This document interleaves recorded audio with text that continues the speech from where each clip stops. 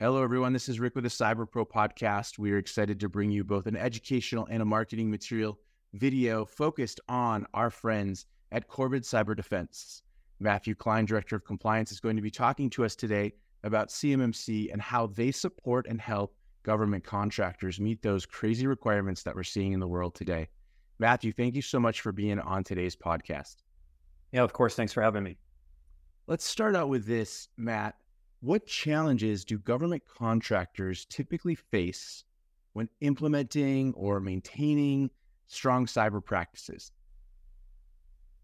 Yeah, it's a good question. There's a number of hurdles that they could face. One of the big ones is just keeping up with technology. Technology is changing every day. We're kind of going through a technological revolution right now with the implementation of AI. So we're going to kind of see how all of that pans out. And then pair that with really a noticeable scarcity of cybersecurity professionals.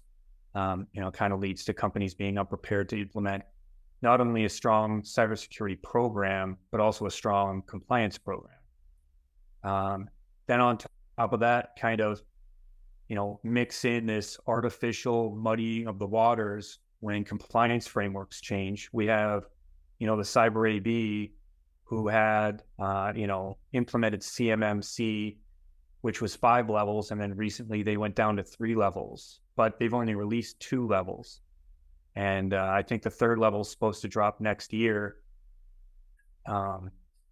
This leads to leadership not really wanting to commit resources to cybersecurity or compliance as long as they're still able to kind of operate business as usual.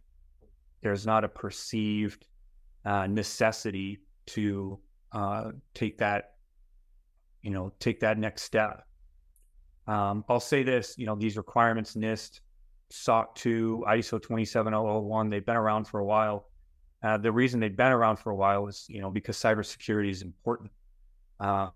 We've seen in the last few years a big ramp up in cybersecurity attacks, and we don't know what's going to happen with AI now. So it's important, government contracts on the line or not, you should get yourself secured.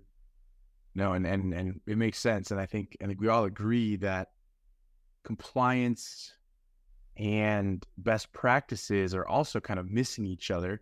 Some of that is just inherently because acronyms or people misdefining or redefining things. And that takes me to, could you explain to us what CUI is and why is that important when we start talking about government contractors and the CMMC conversation? Yeah, that's another good question.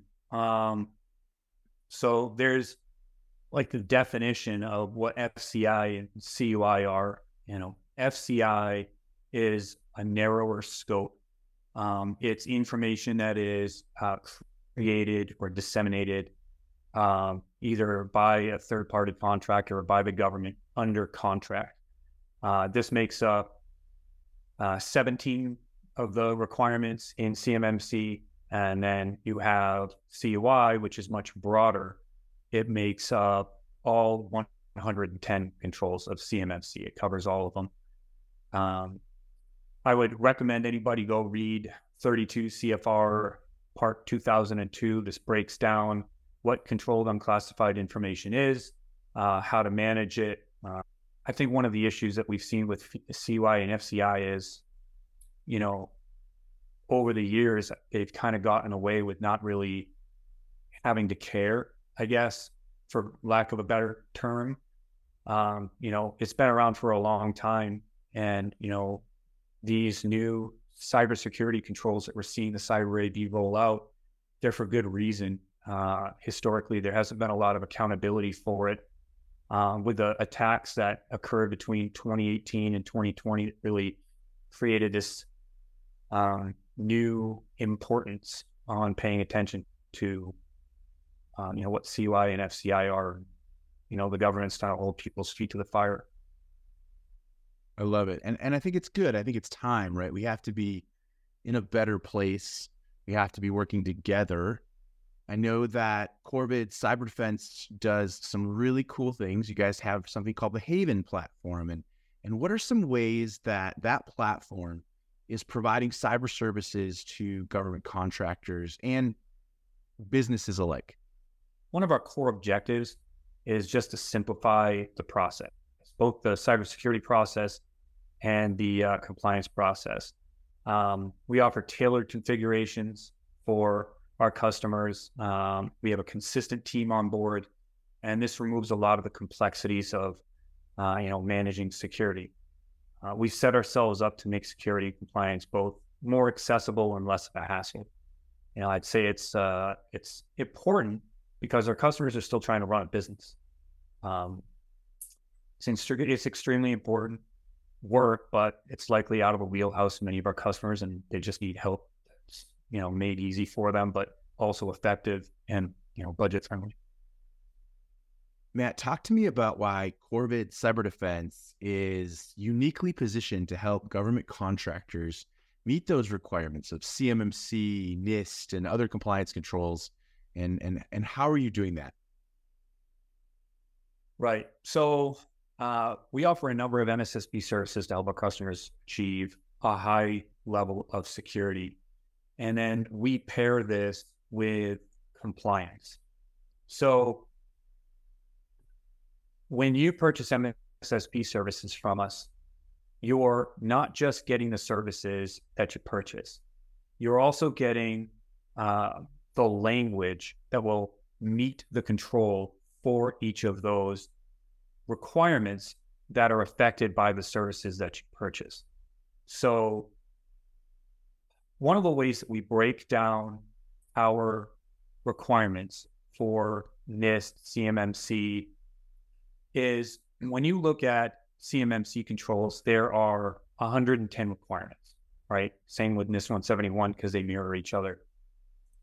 There are actually 350 some odd sub-requirements that need to be taken into consideration. And so I think one of the things that you would see typically is people addressing the higher level of requirement and not necessarily the sub-requirements that are associated with them. We've broken down each sub-requirement for our customers. And this is important, not just for people who are going through the CMMC process or trying to get themselves certified, but anybody that's looking to improve their cybersecurity. These compliance requirements that exist are there to help somebody put together a strong cybersecurity program, whether or not they're going for some government contract. So we've broken down each individual sub-requirement and created all of the language necessary for our MSSP services wherever they're applicable. We've created a responsibility matrix that identifies these requirements and sub-requirements to identify which higher level requirement would be solely managed by us on behalf of our customer. Requirements that are joint requirements where you'll see the sub-requirements broken down. Your company would be responsible for writing the policies or deciding, how you want to manage something. And then we would be responsible for the implementation of those controls later on.